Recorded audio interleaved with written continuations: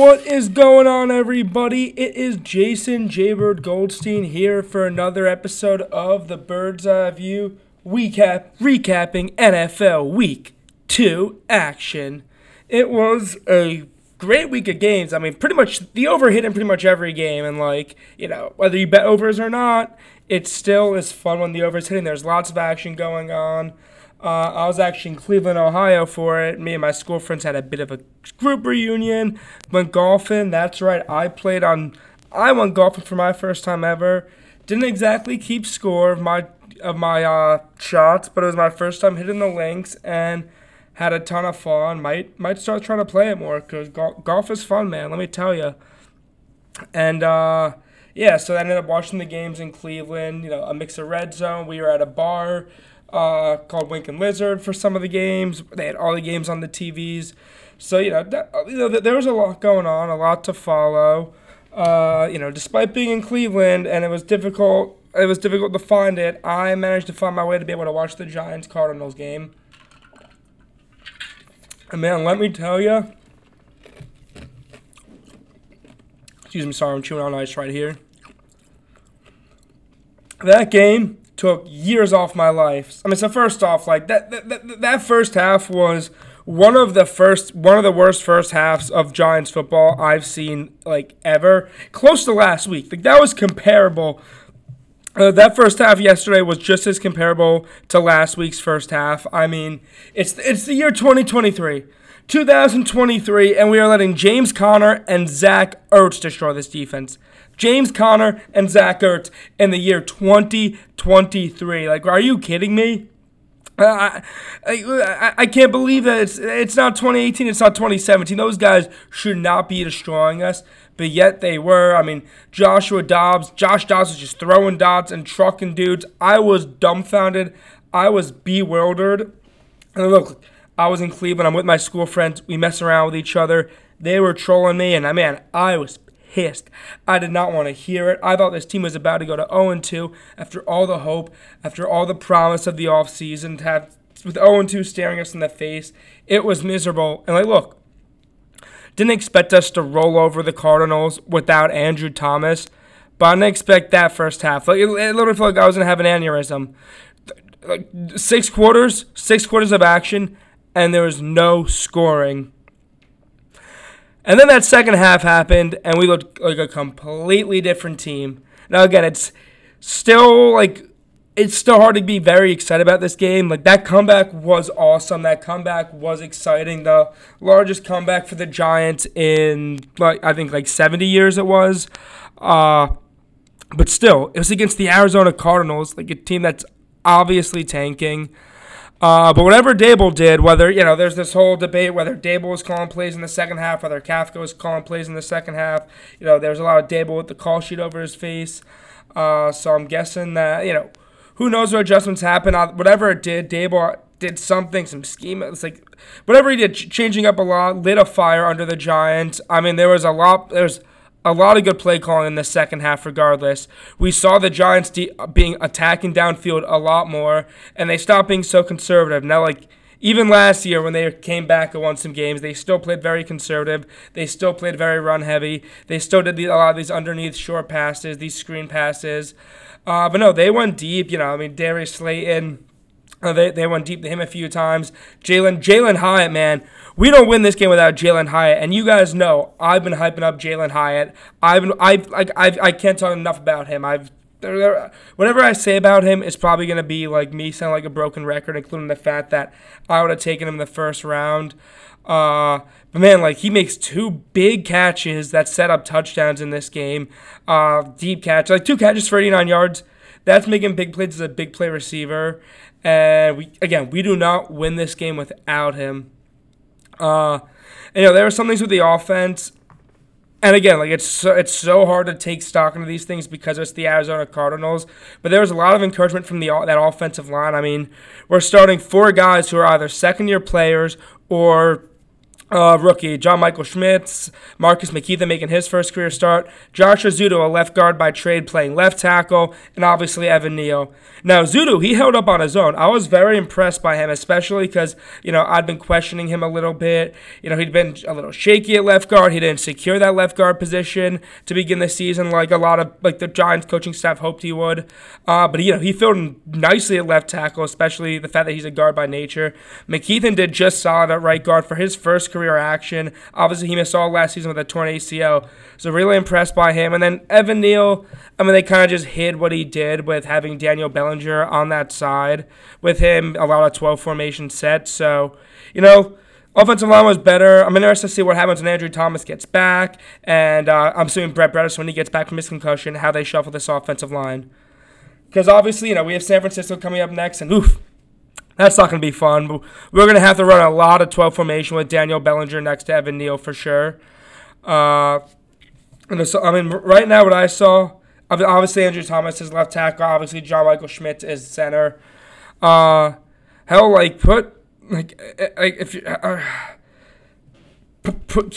McKeithen at right guard or Ben Bredeson at maybe I'd say right now you go Thomas. Let's say Let's say we're waiting for Bredeson to get. When Bredeson gets back, I say we go Thomas at left tackle. We go Azudu at left guard. Why not? He filled him nicely at left tackle. Start giving Azudu playing time. John Michael Schmitz at center, obviously. Right guard, I'd say give me Bredeson at right guard. I think he's a solid player. Hell, maybe even you put Marcus McKeithen there, depending if you want Bredeson to be a backup or not. Either way, you're not putting Glowinski in the starting lineup again.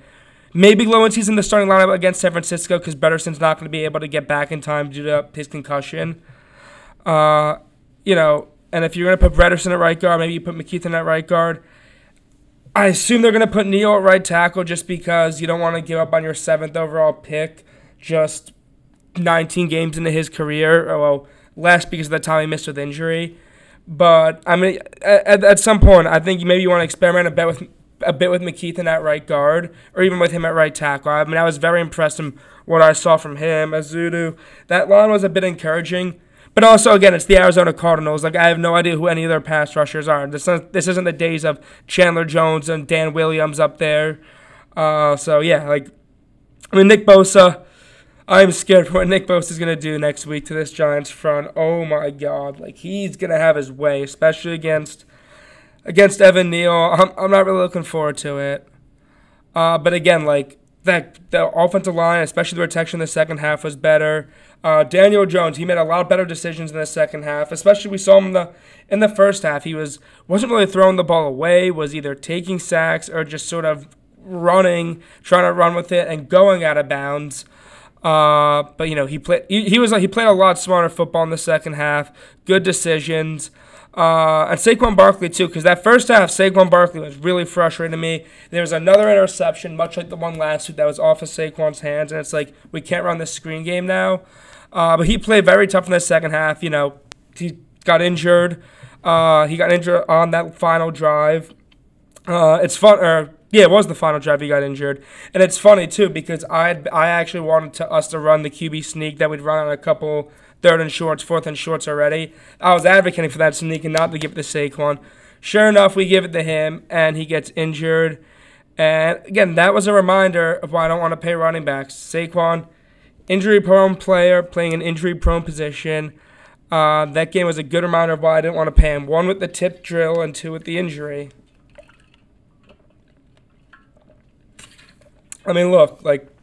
The receiving core was pretty good, too. Darren Waller, he finally had a really good game. Felt like he was getting open over the middle of the field a ton, especially in that second half. I guess whatever was happening last week and in the first half, Darren Waller was not getting involved in the action, but the play calling in the second half definitely involved him more. And this is, we saw why we got Darren Waller in that second half yesterday.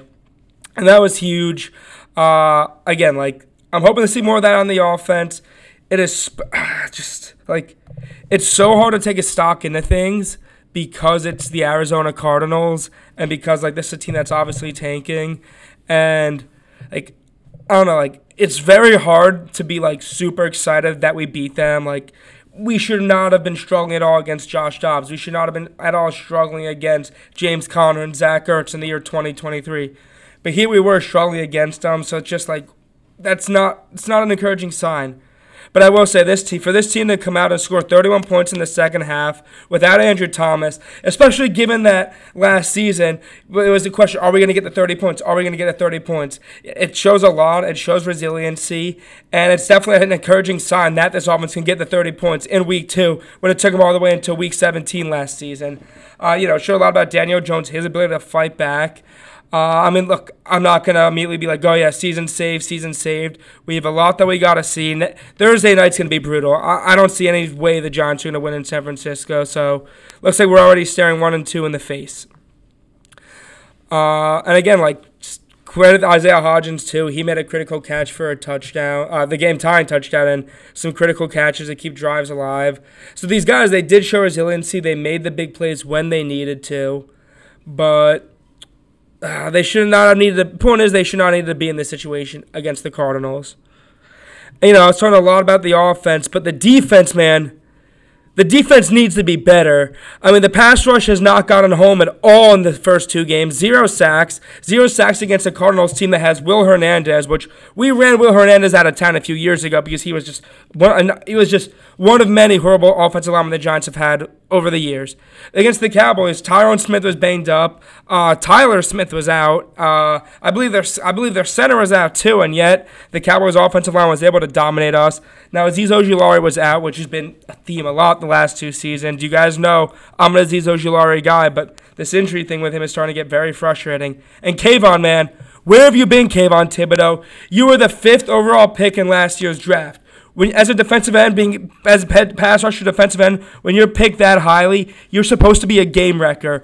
And you're not been non-existent so far this season, man. Come on, where are you? Especially when your pass rush, when the pass rush opposite of you is out, you need to step it up. You need to make some plays, and he just hasn't at all in these first 2 games. And it's not just him. Leonard Williams, too. I am honestly, more and more it's looking like Shane is making the right decision to just let this insanely high Leonard Williams contract ride out instead of trying to push money back into the future, so that way we can just be rid of Leonard Williams and not have, $40 million tied up into defensive tackles. I get that. Leonard Williams has disappeared. He was off. I think he was only on the field for 58% of plays, something like that. First off, we can't be having DJ Davidson on the field for as much as he was. I have no idea why DJ Davidson, a guy who a 5th-round pick, missed all of his rookie last season, playing in his first or I think maybe second career game. I forget if he was active or not last week. Why were they on the field? There's critical plays in the red zone where Dexter Lawrence and Leonard Williams are both off the field. Why are they off the field in the red zone? That makes 0 sense. I get I get with this maybe rest. You have that game Thursday night against a much better team. I assume Thursday night, as long as we don't get run out the door the same way we did against the Cowboys, that Dexter Lawrence will be on the field for 90% of snaps. Leonard Williams probably somewhere between 80 and 85, and we won't see much of DJ Davidson or Jordan Riley. But also, it wasn't just when it started up front where this run defense was supposed to be fixed. Nacho Nunez, A'Shawn Robinson, they weren't helping much. Bobby Okereke, he had a rough first half, but credit to him because he made a ton of plays in the second half, was flying all over the field, and that was big. Both him and Jason Pinnock, both of those guys were consistently getting beat in the second half. It looked like Bobby Okereke was getting lost on runs. Any deep shot that the Cardinals were taking to Ertz or along the sideline, Pinnock was just missing. But both those guys, they made a lot of tackles, a lot of stops in the second half to help the Giants get the ball back. Who else had a rough game? Micah McFadden, he was really bad. And save it was Xavier McKinney. Xavier McKinney, man, this is your contract year, McKinney. And he was awful on the field against Arizona. He missed so many tackles, getting trucked by Dobbs, getting trucked by Connor.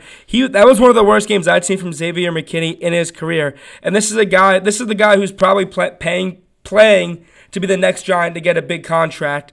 And he has not had a good first 2 games this season. He's supposed to be one of the leaders of this defense. I have no idea what's going on with McKinney this season, man. But right now, like, he is playing himself. And we have this agent, so he can try to get himself probably a top 5 safety contract. Right now, he has not played like he is earning himself that whatsoever. And like, I'm a big McKinney fan. I love X-Man. He's been one of the few bright spots of this Giants team when we were having the dark years. But man, dude, like, how are you letting were you just not practicing hard? Were you just playing like lazy because it was Arizona? Either way, there's a lot to be worried about in this defense right now. Even the secondary, like, ironically, like Trey Hawkins and Deonte Banks, I thought were fine. I thought Adoree Jackson was fine. The quarterbacks appeared were fine, but everybody else, man, just really struggled. Everyone was playing so soft, like Swiss cheese. Any other thoughts on this game? I mean, Cardinals, like, I guess they're frisky. Even though they're tanking, they are a frisky team. I just don't know how you let Josh Dobbs kind of dice you up like that. No, that's it. We'll stick in the NFC East. We'll flash back to Thursday night and talk about Eagles-Vikings. And I'll be honest, like, there are a lot of games that just with everything going on, with me getting ready for my move, with being just in Cleveland with a bunch of friends, having some distractions, I wasn't as dialed in to some of these other games as I obviously was with the Giants. But that Eagles-Vikings game was just a little boring. One of the things I said, I was like, no way Minnesota will be that sloppy as they were last week. And somehow they were sloppier, just lots of fumbles, bad interceptions. And, like, they were, I don't know how you get sloppier than you were last week. The defense, the Brian Flores hire I thought was a good hire, but it's still a problem. Last year was the weak secondary. I mean, the secondary got burnt by Devonta Smith this week. And now, the run defense, too, though, is a big problem. At least last year, their run defense was slightly below average. It's been bad. And I praised their offensive line, but the offensive line was not very good against the Eagles. Especially, not creating holes. That's why they just went ahead and signed Dalton Risner. But Alexander Madison, he did not play well. He does not look like a legit starting running back in this league. Led to a lot of fans DMing him and just some controversial, nasty stuff. Not a great game for Minnesota at all. They had the one turnover, which I hate that rule, the fumble at the back of the end zone, where it's a turnover, a touchback. It should just be, like, Vikings ball at the one. Everyone knows that's one of the dumber rules, man. Like, the Vikings are staring 0-2 in the face.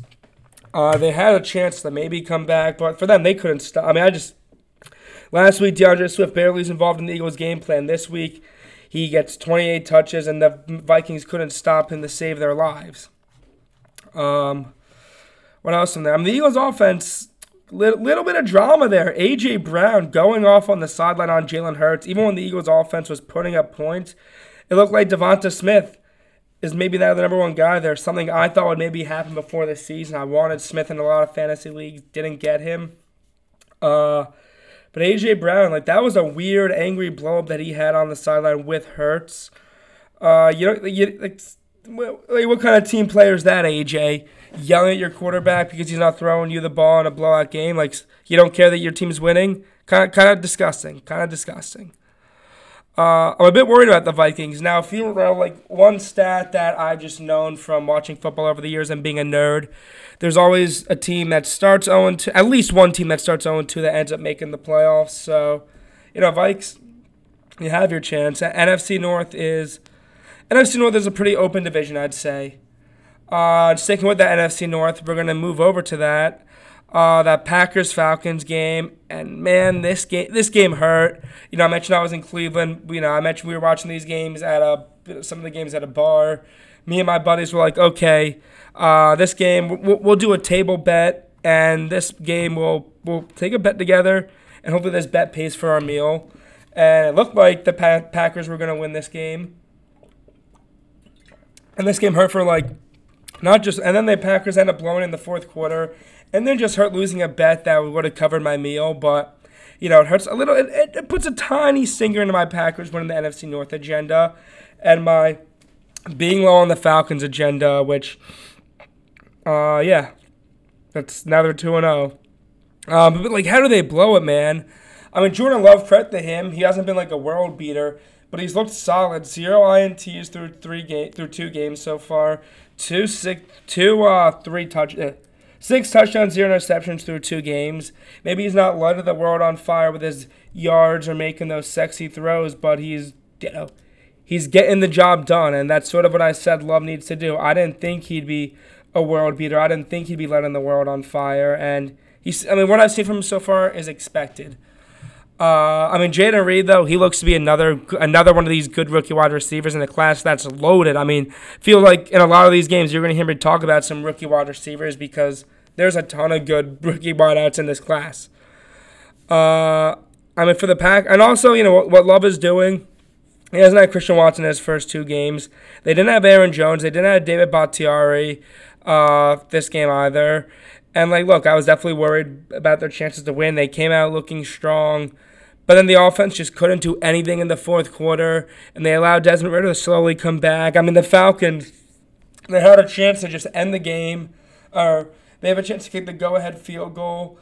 But Arthur Smith didn't want to leave that much time on the clock. Goes for it on 4th down. Packers get that stop. They win that game. But yeah, that Packers offense is very slow. The Atlanta offense, I was very critical of Arthur Smith, but they looked pretty good this week. Desmond Ridder was okay. They got Drake London a lot more involved, and Drake London ended up having a very good game. Kyle Pitts, though, still was missing. It's crazy that they drafted a tight end 4th overall 2 years ago, and he just is consistently missing from this offense. The Bijan-Algier duo, this team, they're just going to be like a die-hard, run-heavy team with the duo they have. Those 2 guys are going to be as good of a 1-2 punch as you'll see in the NFL. They'll probably end up leading the league in rushing. That's just the way the Falcons, the way their offense is designed. I'm not sold on them yet.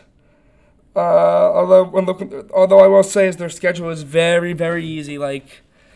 And there always is that worst to first team. And while I thought the Jets and the Browns could be those worst to first teams, there's plenty of cause for concern with both of them right now.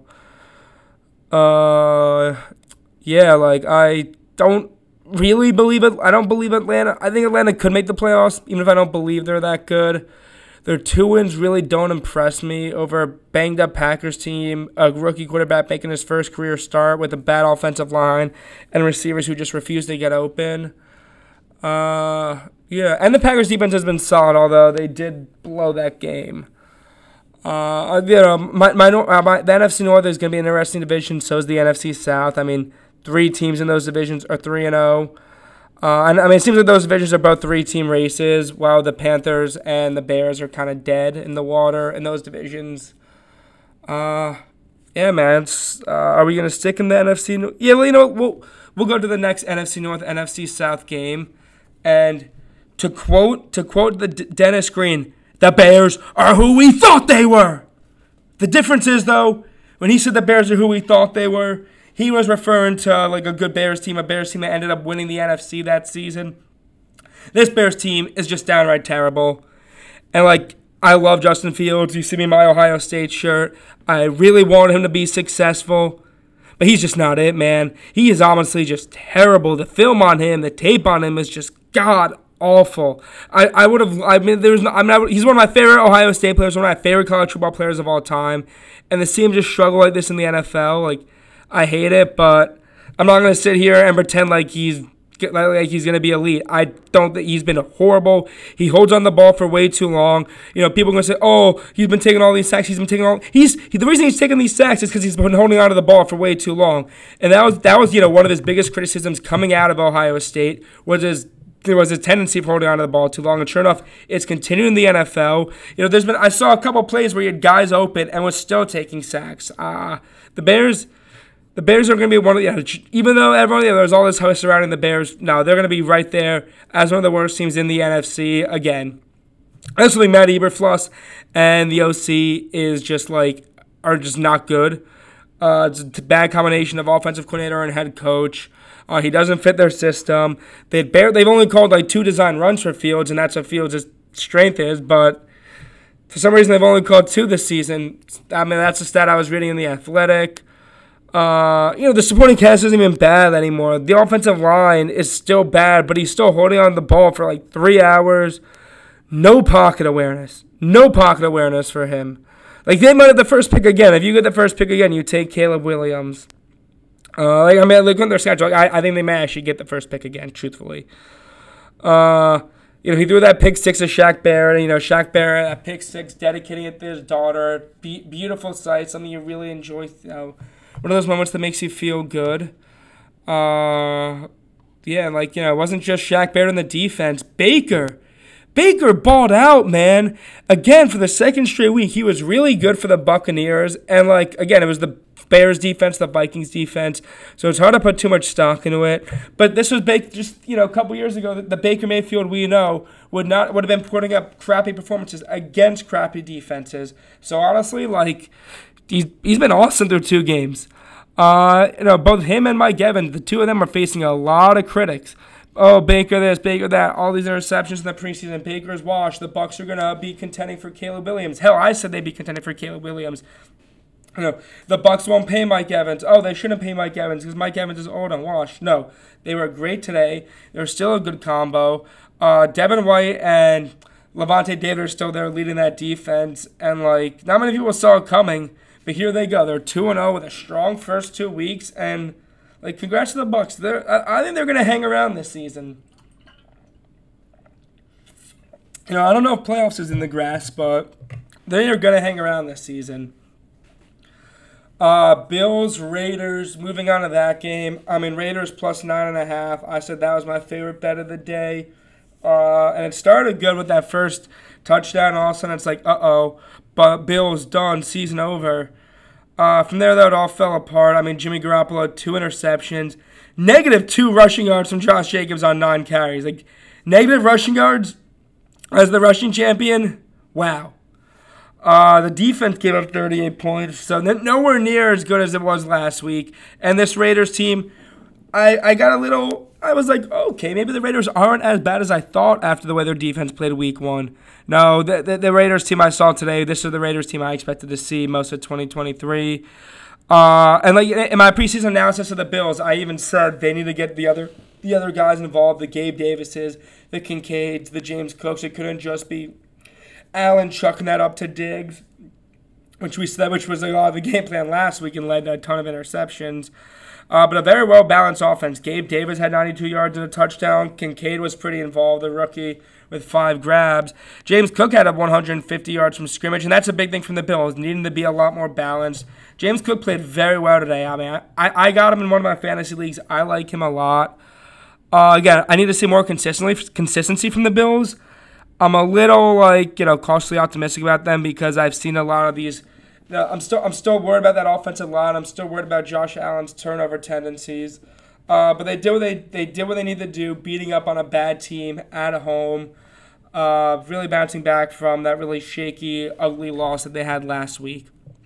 But again, I'm still not sold on that this team is going to make noise until I see a lot more consistency from them. We know they can, but I'm a little skeptical of them. Ravens-Bengals. Okay, maybe it is a little time to start worrying about Cincinnati. I didn't take too much stock in the last week's loss. I said last week's loss was them just typically losing to the Browns as they always do.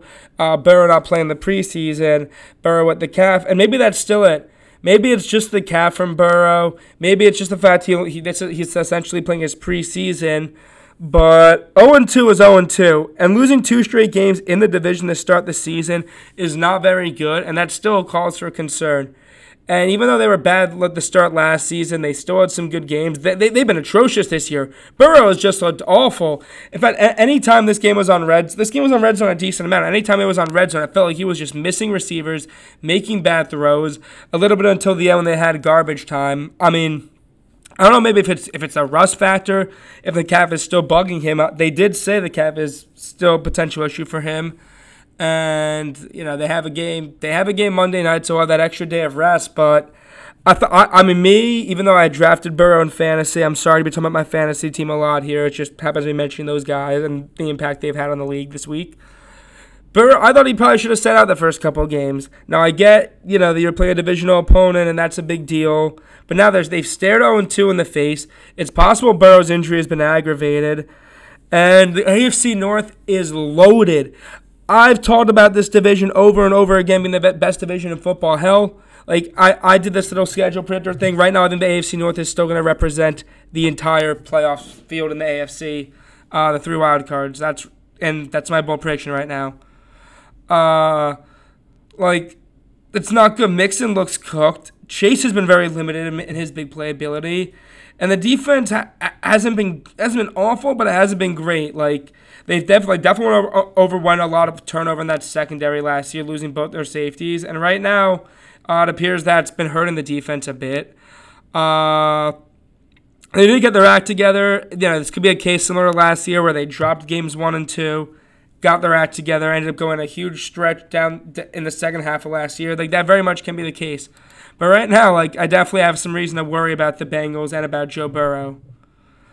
And the Ravens, credit to them. They're 2-0. They have all these injuries, and they've still won.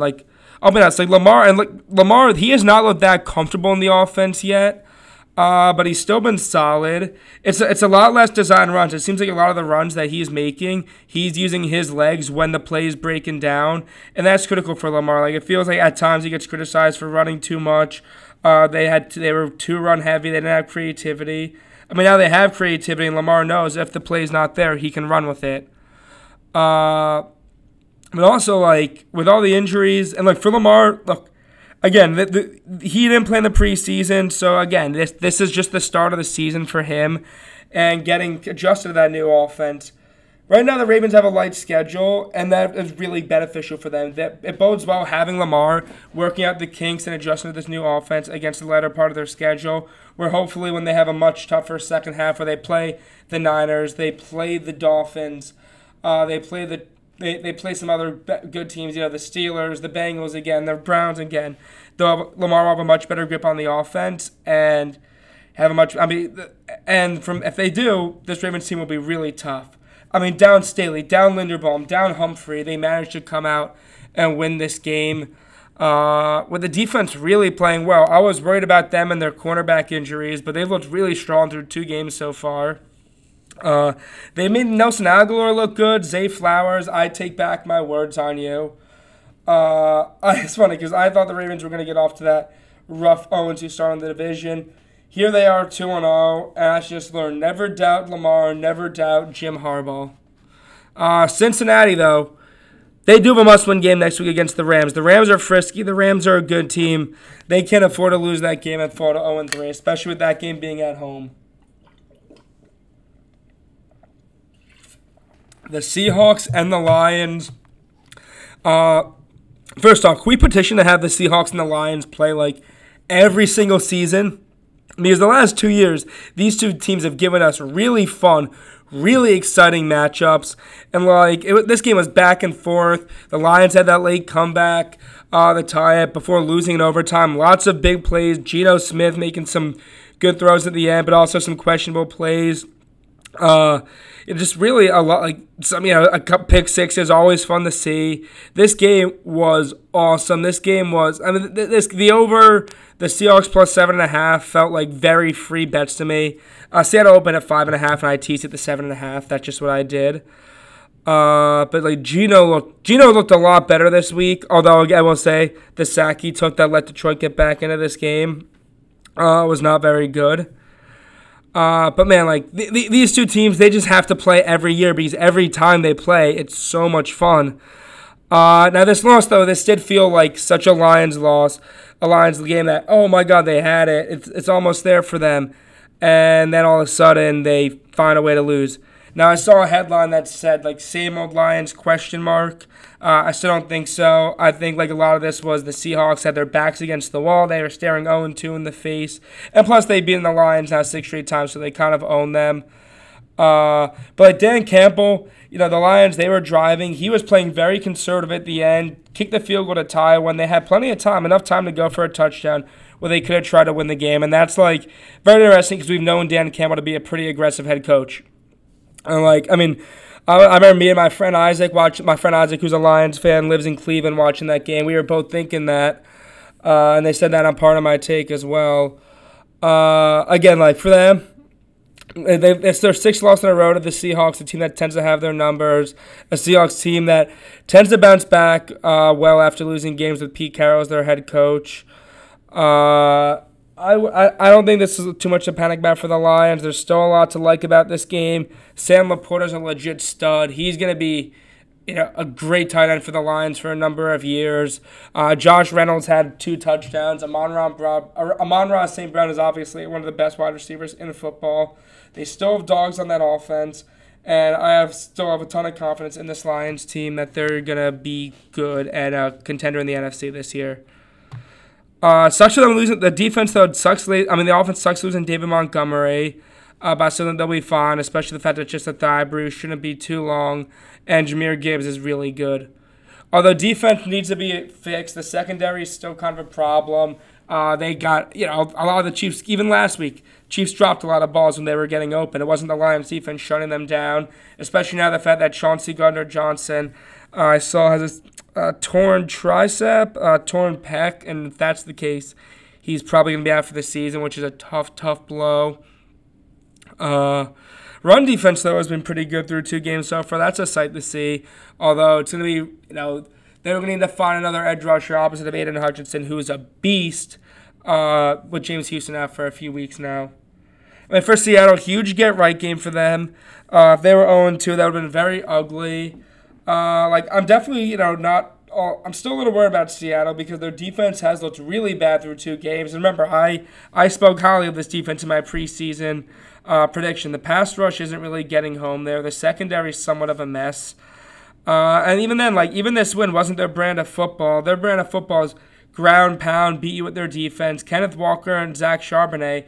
A lot of people were excited to see what that duo did, but they've been quiet so far, and I really don't know what to think of Seattle so far. Chargers and the Titans. Brandon Staley still having a job is criminal. Absolutely criminal. This guy, he stinks. He absolutely stinks as a head coach. At this point, it feels like he's coaching to lose. Screws up on that final drive.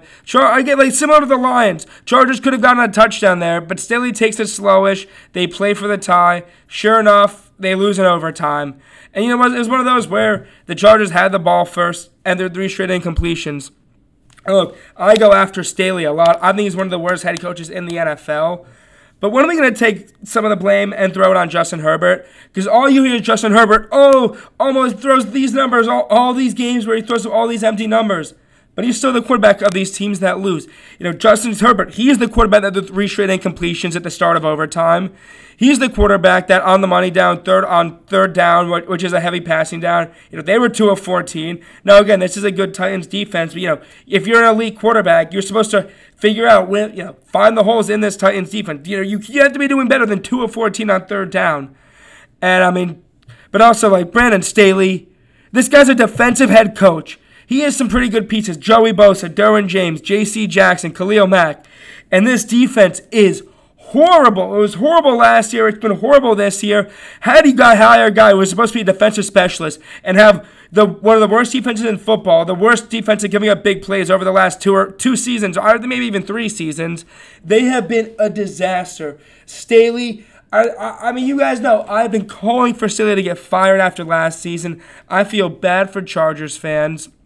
They're horrible, man. Herbert, Herbert has to share some of this blame. Chargers, I was I thought they'd be 9-8, fighting for the playoffs. And what I said about the preseason, the only that could stop this Chargers team is the Chargers themselves. And I think that's exactly what's going to happen. I think this team's going to be more along the lines of 6-11, 7-10, and not 9-8. And I'd be shocked if Brandon Staley survives the entire season. Hell, they have a Week 5 bye. They have the Raiders and the Vikings coming up in the next 2 weeks. They enter that bye week 0-4. I don't think I'd be shocked if Staley comes out still the head coach and out of the bye week. Staying in the AFC, going to another AFC West, AFC South matchup. The Chiefs and the Jaguars. The Chiefs avoid that 0-2 start. I thought they were going to start 0-2. We'd have the big overreaction. what's wrong with the Chiefs and writing them off. But the offense was still slow. Kelsey, like, it's funny because everyone's like, "Oh, Chiefs Jaguars, this game, two of the best quarterbacks in football." And Kelsey started slow. He did have just 4 catches, 26 yards in his first game of the season. Not his best day. He did have a touchdown. Kadarius Toney and Sky Moore were a little bit better. Still not great. Kadarius Toney, whenever he caught the ball, it was like running backwards for some reason. For Kansas City, they've definitely started slow through 2 games. Maybe it's be a little frustrating if you're a Chiefs fan, but I'm sure if you're a Chiefs fan, and like me, you're probably not very concerned because it's Mahomes. Although the Chris Jones return, massive for this team. First game back, he gets 1.5 sacks, a pass deflected. He helped this Kansas City defense play a lot better. He deserved to, pay that man. Sign him long term because he deserves it. He is a good damn player for this team. It's funny because, again, like I said, this game was barely on red zone, a sloppy game for both these offenses. Trevor Lawrence, he hasn't been super sharp so far. Preseason I said he'd be the best quarterback in the league, not named Mahomes after this season, and so far I haven't seen that from him. So my preseason take, not the best. Again, these 2 teams, I have no reason to be concerned about them despite the slow games for them on offense. They feel like the 2 biggest locks in the AFC to make it to the postseason, along with the Dolphins right now. I expect the Jaguars, they started slow last year, much like some teams do. Rebounded at the end. Maybe this is just like another slower start for them. And also just because they play in a bad division with, I was just talking about the Titans. I still don't love the Titans. Don't really know how to feel about them. They've played like every game the Titans, that Chargers win. For like every Titans win since 2018. The Colts and the Texans, I don't think either of these teams are making noise yet. And I will admit, another guy, I'm not ready. I will admit I was 100% wrong on Zay Flowers. I think that kid's going to be a stud. AR-15 does look really good, though. Anthony Richardson has looked pretty good. Now, again, I'm not going to say I was wrong on him. It's been 2 games. A lot of QBs can get who play with his style, have his running ability, have his arm cannon. Tend to play very well before there's film out on them. So I'm still not super sold on him. Again, I thought Shane Steichen was the best hire of the offseason, probably the best head coach available. And Gardner Minshew, man, he was good when when he came in for Anthony Richardson. AR got hurt, and Minshew was balling. I think 19 of 23, working this offense well. Zach Moss filled in nicely. He had 88 rushing yards and a touchdown. I will say about this Colts team, I think they're well coached, and I love Shane Steichen. They're going to be gritty. I still don't think this team is going to make any noise, but I think they're going to be a gritty team and a tough out for anybody. Especially, I think, just AR, because he can make a lot of plays that some guys can't, but still not convinced on him yet that he's going to win this team a lot of games. The Texans lose again. Their losses are the Cardinals' gains. Some positives to take away. C.J. Stroud does look good. He made some good decisions, went through his progressions. For him, though, he's just playing behind an offensive line without his 2 starting tackles. Eventually, when Laramie Tunsil and Titus Howard come back, I could see the Texans improving the latter half of the year and being frisky. I'm going to be watching this team a lot, be seeing how Stroud develops, how he progresses.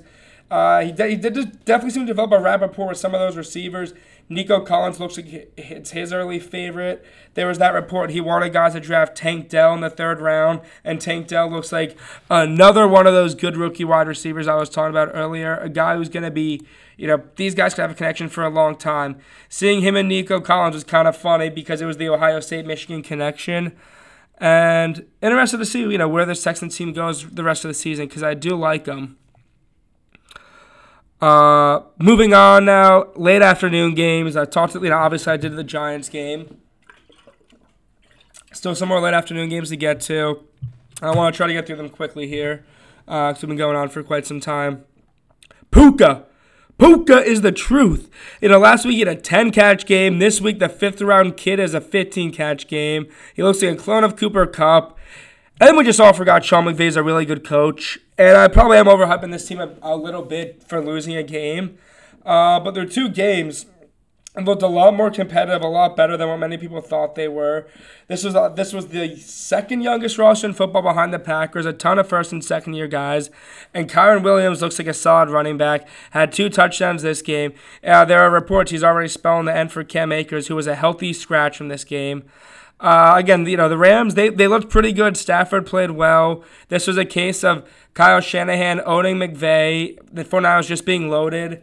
And it was a relatively quiet game from Brock Purdy, but CMC was electric. Lots of big runs. He had that angry run where he just threw the defender off of him. Debo was making plays after being somewhat absent last week. And also, like, Kyle Shanahan, the cojones on that guy. He's at the goal line. He's like, you know what, I'm going to run a QB sneak here, get a touchdown to go up 10 before the half instead of going up 6 and kick a field goal. I love Kyle Shanahan. I still think the Niners, while I had some fears about them, I am not afraid of them. I am not afraid anymore about them. They're elite. Their skill positions are great. My pick for Christian McCaffrey to win Offensive Player of the Year right now is looking pretty. The Cowboys and the Jets. Rest in peace, the Jets season. Zach Wilson, he still stinks. 12 of 27, 3 picks. And, this guy sucks. The line sucks. Look, I thought maybe with Wilson at QB, they'd be decent. I don't think he'd be as bad as he was last year again, but clearly he was. He was playing against a Dallas defense, and they have one of the worst offensive lines in football. And for them, the Giants and the Jets have both invested a lot in their offensive lines over the recent seasons, whether it's free agent signings, whether it's drafts, and yet both their lines are still mediocre at best. Crazy how high I was on the Jets coming into the season. I was like, they're going to be first or worst. People don't understand how good that defense is. I still think people don't understand how good that defense is. Although that defense was pretty bad today. But the offensive line, man, is just going to kill. People are saying, oh, Wilson can't be the QB. I agree, Wilson's not good. But I don't know what free agent QB, I don't know what QB available for trade is coming in and playing better than Zach Wilson does behind that offensive line, man. It's scary. And I hate to say it, but the Cowboys are a Super Bowl contender. They are loaded. Micah Parsons, he is just, him and TJ Watt, in my opinion, are a stratosphere of their own in terms of impact defenders. He's a game wrecker. I said earlier, Kayvon Thibodeau, be a game wrecker. Micah Parsons is a game wrecker. He's a defender that literally changes the whole complexion of a game. He is scary good. He is scary talented. They have, I crap on Trayvon Diggs sometimes, but having him and Stephon Gilmore opposite each other, that's as good as it gets as a cornerback duo. And and with Dan Quinn still coaching that defense, they are loaded. I picked them to win the East, part of it with that back-to-back winner thing not happening for years. But you just got to hope they pull a typical Cowboys choke. Sticking and wrapping up NFC East teams, is Sam Howell him? He sure looked a bit yesterday, and that Eric Bieniemy hire looks to be a genius one. Sam Howell, again, I don't like the Commanders. They're one of my bitter rivals, but man, did he throw a beautiful ball to Terry McLaurin for a touchdown as part of that second half comeback. It wasn't just him. Brian Robinson, I got him in 2 of my fantasy leagues. He has been a beast, an absolute beast so far. That guy coming back, gunshot survivor. And look, the offensive line is still worrisome. He got sacked, Hell was sacked 4 times. He still held his own. The Commanders are 2-0, and what a wild game it was. They start slow, but in the second half, they go off. The Broncos actually managed to score 30 points. Something last year was, that they couldn't score 17. They actually managed to score 30 points. They still lose. They had, the luck they've had the last 2 seasons is just incredible. It's almost Chargers level. They get the Hail Mary, and then the 2-point conversion fails. This is a massive kick in the nuts to this team. And this offensive line, still a problem. A lot of teams still have offensive line problems, and they threw a lot of money at it this season. Signing Mitch McGinley to a big contract. Signing Ben Powers to a big contract. Neither of those guys have been good for the Broncos O-line, which surrendered 7 sacks, 1.5 to Chase Young, 1.5 to Montez Sweat, 1 to Daron Payne. Between that nasty nasty Washington Commanders defensive front. It's been elite. The defensive front has been elite. There is plenty to like about this team right now. Ron Rivera, Josh Harris, they're cleaning. They're fixing the culture there. Man, I'm nervous for this Commanders team because they look like they can give the Giants a lot, especially when it comes to seeing our offensive line. Quickly, Denver. We're going to end with Denver. They mortgaged everything in their future for Sean Payton, for Russell Wilson, and they still are just terrible. I think I had them 8-9 beginning of the season, maybe 7-10. That seems very generous now looking at it. The Dolphins and the Patriots, the Dolphins, man. I think I had them missing the postseason to begin this thing, and I feel like a moron for it because I feel like they're a lock. Their offense is so fun. And, credit to Bill Belichick. Bill Belichick definitely schemed up a pretty good game plan that limited Miami from, getting the big play, from using those from the crossing routes over the center of the field, forced Tyreek to throw to the sideline more. But even then, watching their design, the way they have pre-snap motions with one guy, throw it to the other guy, it's just so smart. They're so fast. Jalen Waddle, Raheem Mostert, both those guys had huge games. I felt like the hole was opening up for Raheem Mostert anytime he ran the ball. And with Tua, he's not great throwing to the sideline.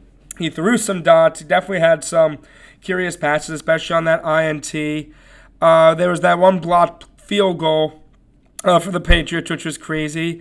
This game definitely was clean. The Patriots, they made plays that, of course, the Patriots would just to stay around. Mac Jones wasn't great. He wasn't bad, but that Patriots offensive line this is a repeated theme. Bad offensive lines right now. It's either bad offensive lines or good defensive fronts. Although the Giants not a good defensive front. And then the defense was led by Andrew Winkle Dinkle Van Ginkle. He was all over. He was all over the field. Van Ginkel was for the Dolphins, on every single play. 4 sacks for the defense. He had one of them. But whether it was a running play, whether it was just a short pass to the tight ends, I felt like he was getting there, involved. This game feels like it could have been a much easier Dolphins win if Sanders doesn't miss the 2 field goals. But again, the one block was crazy. I think the Dolphins can win the Super Bowl. I love Mike McDaniel as a play caller. He's so smart. He's so creative. This team is so fast, and it's hard to match up with. Now, credit to Belichick because all these Jones they have at cornerbacks, Christian Gonzalez, who looks like an absolute stud already, all were really good. But at 0-2 Patriots, welcome to life as a regular NFL fan, man. I think they'll bounce back from 0-2 and be competitive in some games, but this is just maybe 7-10, 8-9. This just is not a very good Patriots team. 2 more games, Monday Night Football. We're gonna quickly move on to, and then we're gonna wrap things up with my power. We're gonna do my power. We're gonna do Monday Night Football recap, my power rankings, week 3 quick picks for week 3, and then we're gonna get out of here.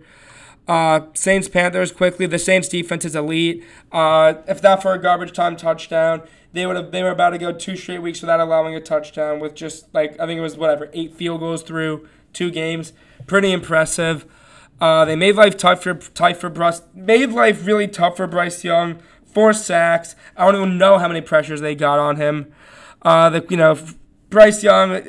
Things don't look great right now. Frank Reich, the play calling is questionable. The offensive line's not very good, and he and his receivers just can't seem to get open.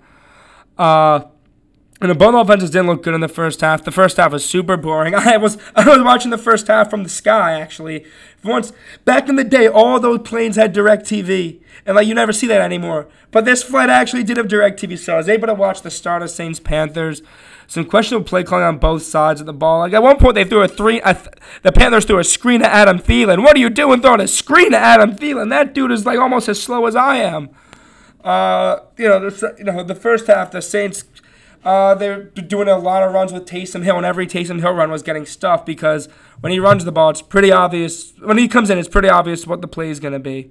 Carr struggled early, but in the second half, Olave got more involved. They got 2 rushing touchdowns from Tony Jones Jr. after Jamal Williams leaves the game, and that's frustrating because I had a same game parlay 2 legs hit, and the other third leg was a Jamal Williams anytime touchdown. I had a tweet that blew up a little bit about why Jamal Williams wasn't in the goal line when he had 17 touchdowns last year. Obviously, it ends up being because he's hurt, but that's annoying. And especially, they're not paying back. The sportsbooks aren't paying back. We're not, they're not going to, credit us for having Jamal Williams when he got hurt. Very frustrating. I mean, I was dead wrong in the AFC South. The Saints defense, it's elite. It's going to carry this team. When Carr gets more comfortable in the offense, I think Olave, Michael Thomas will be a pretty good duo. And I was dead wrong on the Panthers. I think also, look, I like Bryce Young a lot. I see you see the plays, you see the arm talent, but I don't think Frank Reich is the right head coach for him, I'll be honest, because, again, when you talk about Frank Reich, the mold that he likes his quarterbacks, Bryce Young does not fit that mold. Interested to see what happens with this team the rest of the season. And Browns Steelers, first off, prayers to Nick Chubb. That was a nasty, scary, disgusting-looking injury. You got to hope he's okay. Obviously going to miss the rest of the season. But perhaps I might have been too high on the Browns. And while the line was pretty good last week, the common theme of the week, bad offensive lines, as Deshaun Watson was sacked 6 times. And look, there was a lot on offense that was wrong with Cleveland. And there's a lot you can blame. Watson, he made a lot of bad throws, missing open guys. But it wasn't just all Watson making bad throws. He was on his ass most of this game. There was a lot of pressure coming from Alex Highsmith, coming from T.J. Watt. That was just forcing him into bad decisions. I mean, this Browns team has been known over the years for having a really strong offensive line, but they made they really just made some porous. There was a lot of just pressure in Watson's face, and he did not play well. The play calling from Stefanski was questionable. And here I was declaring Cleveland AFC North champions after week 1, and now I'm not sure. I don't want to be out on them just yet, obviously, but Watson's now played 8 games. Rust is no longer an excuse for him. I get he has a battle line, but he had a battle line when he was in Houston. I think his last year starting for the Texans, he was the most sacked quarterback in football. And granted, the Texans weren't winning that season, but he still threw 33 touchdowns that year. Shit, man, I don't really know what to think on Cleveland. I'm not as high on them as I was.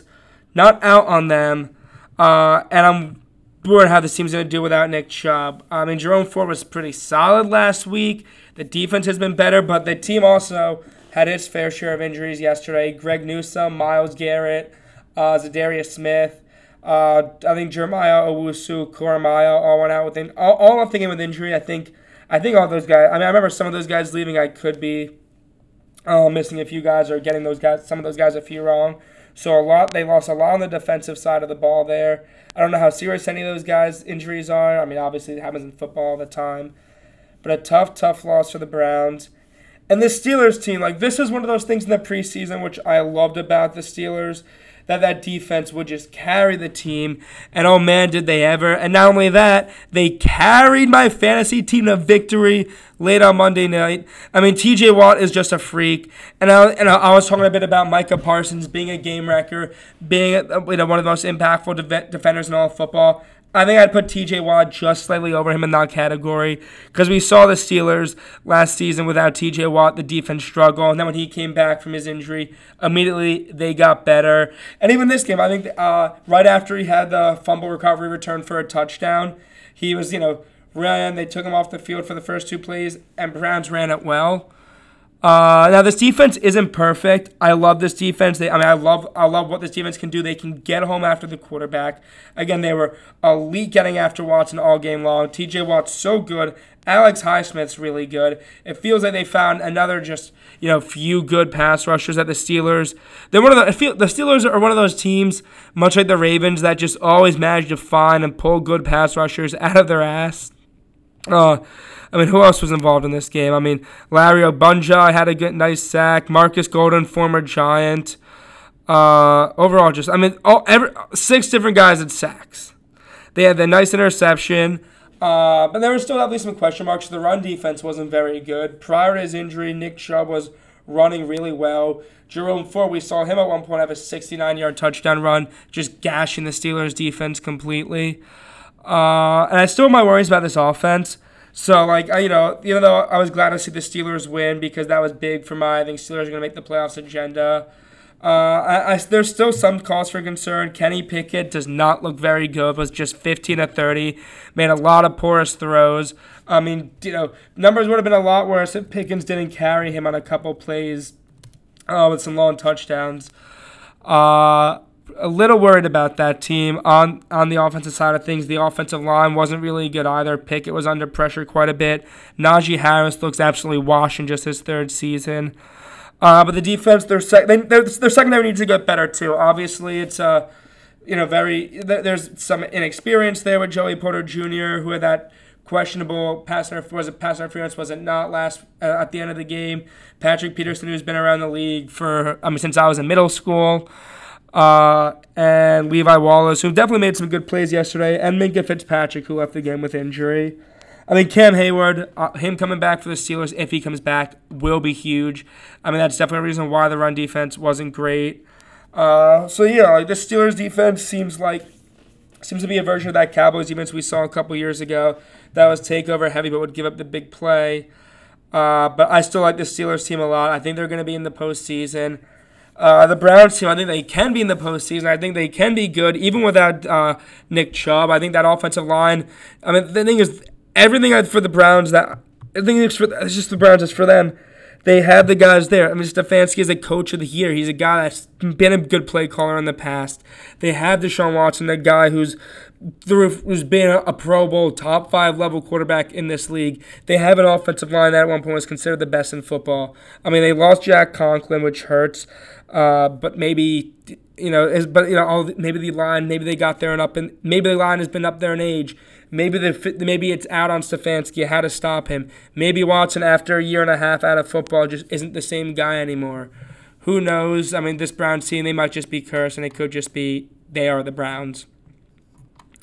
All right, I'm going to quickly wrap up here. Power rankings. I'm not going to give in the whole spiel, but let's see. So just quickly, NFL Power Rankings, 1 is the 49ers. I just think they're so explosive everywhere. 2 is the Cowboys. They've dominated their opponents in the first 2 games. Defense is really good. 3 is the Eagles. Just talent everywhere. Jalen Hurts and the offense looked to be right where they left off last year. 4 is the Dolphins. I really believe in this team. I believe in Mike McDaniel. I believe in Tua, Jalen Waddle, and the speed this offense has. The front 7, that secondary when they get Jalen Ramsey back. The Chiefs, as long as they have Pat Mahomes and Andy Reid, they're going to be fine.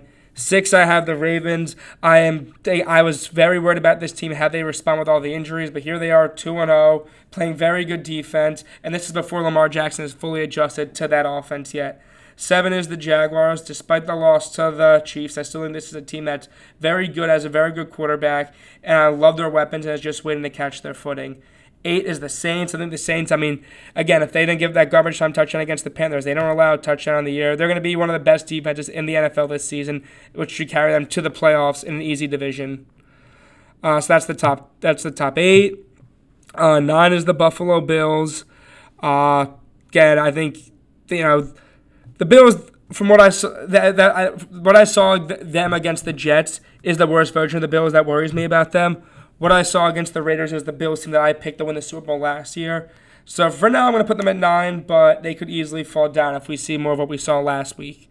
10 is the Lions. Again, I chopped that loss to Seattle up as Seattle with their backs against the wall, and the Lions just losing to a team they always lose to. 11 is the Buccaneers, a team that has impressed me a lot so far, especially with Baker Mayfield, with Mike Evans.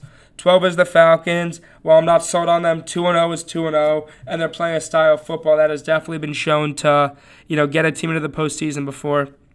13 is the Packers, a team that just lost to them. I do like this Packers team a lot still, and I think when they get Christian Watson back, when they get Aaron Jones back, it's going to help Jordan Love. 14 is the Steelers. Because of that defense, I think that they'll get better as the season goes along. I think Pickett won't be as bad as he was last night every night, even though I don't think he's great. 15, I'm still keeping the Browns there, and 16, the Bengals. Keeping some stock in that AFC North division that I still think is very good. But right now for them, cautious optimistic on them. 17 is the Commanders. I like what I've seen out of them a lot. In this 2-0 start, I feel like I might be underrating them for sure. But I'm a Sam Howell fan. 18, the Titans. They've got it off to a good start. They have Vrabel as a good coach. Their win on Sunday was what we've seen from them the last couple of seasons. This is a team that, with their schedule in a week at AFC South, can maybe sneak their way into the postseason. 19 is the Patriots. Even though they're winless, they've honestly played pretty competitive in their 2 games. And I trust Bill Belichick. And honestly, I'm going to move them lower and say 19 is the Giants. I might just be biased, but the resiliency I saw from the Giants in that game against the Cardinals, big win. 20's the Rams. I debated putting Seattle ahead of them, but the Rams beating them the way they beat them with Puka looking really good. This Rams team could end up making the playoffs and surprising people. 21 is Seattle. Again, even though they won, they had a big win against the Lions. It's not their brand of football. We're not used to them. They're not going to be a good team unless they win playing their brand of football, which is running, decent passing, not turning the ball over, and playing great defense. 22, I have the Patriots. Even though they're 0-2, I think that they are better than 0-2 defense, and they still will Belichick. 23, the Vikings at 0-2. They look lost on defense. They played some sloppy football. 24, the Raiders after they got blown out last week. I really am not a fan of what I see from them. 25 is the Chargers. I just think Staley and them are a mess. They can't get out of their own way. 26 is the Jets. I just think Wilson, after what I saw, he's going to be rough, and they have that rough schedule. 27, the Colts, although I'm somewhat high on AR. Don't love the roster. Broncos are 28. Worried about this team again. 29, the Panthers. Yeah, it might be a rough stretch for Bryce Young. I don't know how he fits well into Frank Reich's system. 30, the Texans. They just have a roster that's not very good. 31, the Bears. They stink. 32, the Cardinals. They stink. Anyways, those are my quick power rankings. Moving on now, we're going to quickly do my week 3 picks. All right, so Thursday night, we got the 49ers and the Giants. The Niners are just going to beat us. I know that. I would take them to cover the 10.5-point spread, and I would probably go under 45 because I don't think our offense is going to score more than 13 or 14 against San Francisco. Maybe 17, but I'm not confident in our chances against them. Titans at the Browns. I would take the Browns in this game, but I would probably take the Titans plus 3.5 on the spread just because the Titans, I feel like they always tend to play the Browns well, and it's going to be a gritty team. Both these teams play good defense. I think the Browns offense hasn't looked good so far, so I'd also go under 40.5. Falcons are at the Lions. I would take the Lions in this game. I'd take the Lions by 3. You guys know I've been crapping on the Falcons. And then I would also take over 46. I think both these offenses can move the ball. Saints at the Packers. I'm going to take the Packers in this game. Packers -2 and under 43.5. We know the Saints team historically struggles playing outdoors, although I did see a stat. They have the best road record since 2018. Or some year. I forget exactly what year it was. Broncos at the Dolphins. I would take the Dolphins. I would take the Dolphins minus the 6.5. I think they're going to run the score up against this Broncos team. I don't know the Broncos team is going to accomplish much against this Dolphins front, and for that reason, I'd go under 48. Chargers at the Vikings +1. I would take the Vikings to win this game both ways. It seems like this Chargers team, they are always going to find ways to lose, and I would take over 54 in this game because both these defenses stink. Patriots at the Jets. Take the Patriots. May take the Jets +3, but under 37. Colts at the Ravens. Take the Ravens in this game. They're going to win. They're just a better team than the Colts. Right now, the spread is 7.5. I would probably honestly take the Colts. I could see the Colts giving within a touchdown, but if it goes down to 7, take the 7 or anything under 7. Take the Ravens. And I think, go over 44. I think maybe we could see Shane Steichen getting a touchdown or 2 against this team. Panthers at Seahawks -6.5. I like the Seahawks to win this game at home, but I still like the Panthers to be frisky and cover this spread. Still not giving up my hope on Bryce Young. I think the Panthers might score a little bit against this defense. Seahawks might run the ball a lot this game against the Panthers' run defense that's been horrid through 2 games. So go over 42.5. Bears at Chiefs. Take the Chiefs. Take the Chiefs -13. I think they'll dominate the Bears. I don't think the Bears' offense, I don't trust Justin Fields enough to do anything, so I'd go under 47.5. Cowboys at the Cardinals +12.5. Cowboys under 43.5. I think Cowboys might just shut out the Cards this game. Steelers at the Raiders, +1. Take the Steelers money line. Take the Steelers -1. Take over 44.5 because I think the Raiders defense is not good and the Steelers might have their way with them. Eagles at the Bucs. I would take the Eagles in this game. As much as I hate them, they're just much better than the Bucs. But it's in Tampa Bay. It's in Monday night under the light. Baker's looked good this season. They just lost Avonte Maddox for the year. I would take the Bucs 5.5 in this game, and I'd also take under 46 because I think this could be a defensive battle. And the Rams are at the Bengals. I think the Bengals are going to win this game. It's 1.5 point spread. I'd take the Bengals, and I would take over 43.5 because I like what I've seen from the Rams offense, and I'm a little worried about this Bengals defense. I think the Bengals are going to have a get-right game on offense. So that's it. That's all. A lot to talk about from an exciting exciting, high-scoring, thrilling week 2. Lots of going on in the NFL. Lots of 2-0 teams. Not too many 0-2 teams. Plethora of 1-1 teams. But again, go follow the Bird's Eye View podcast on Instagram for all my latest episode releases. Go follow Jay Bird's Eye View on Twitter for my latest live reactions to games and news. Thank you, everybody. Have a great rest of your day.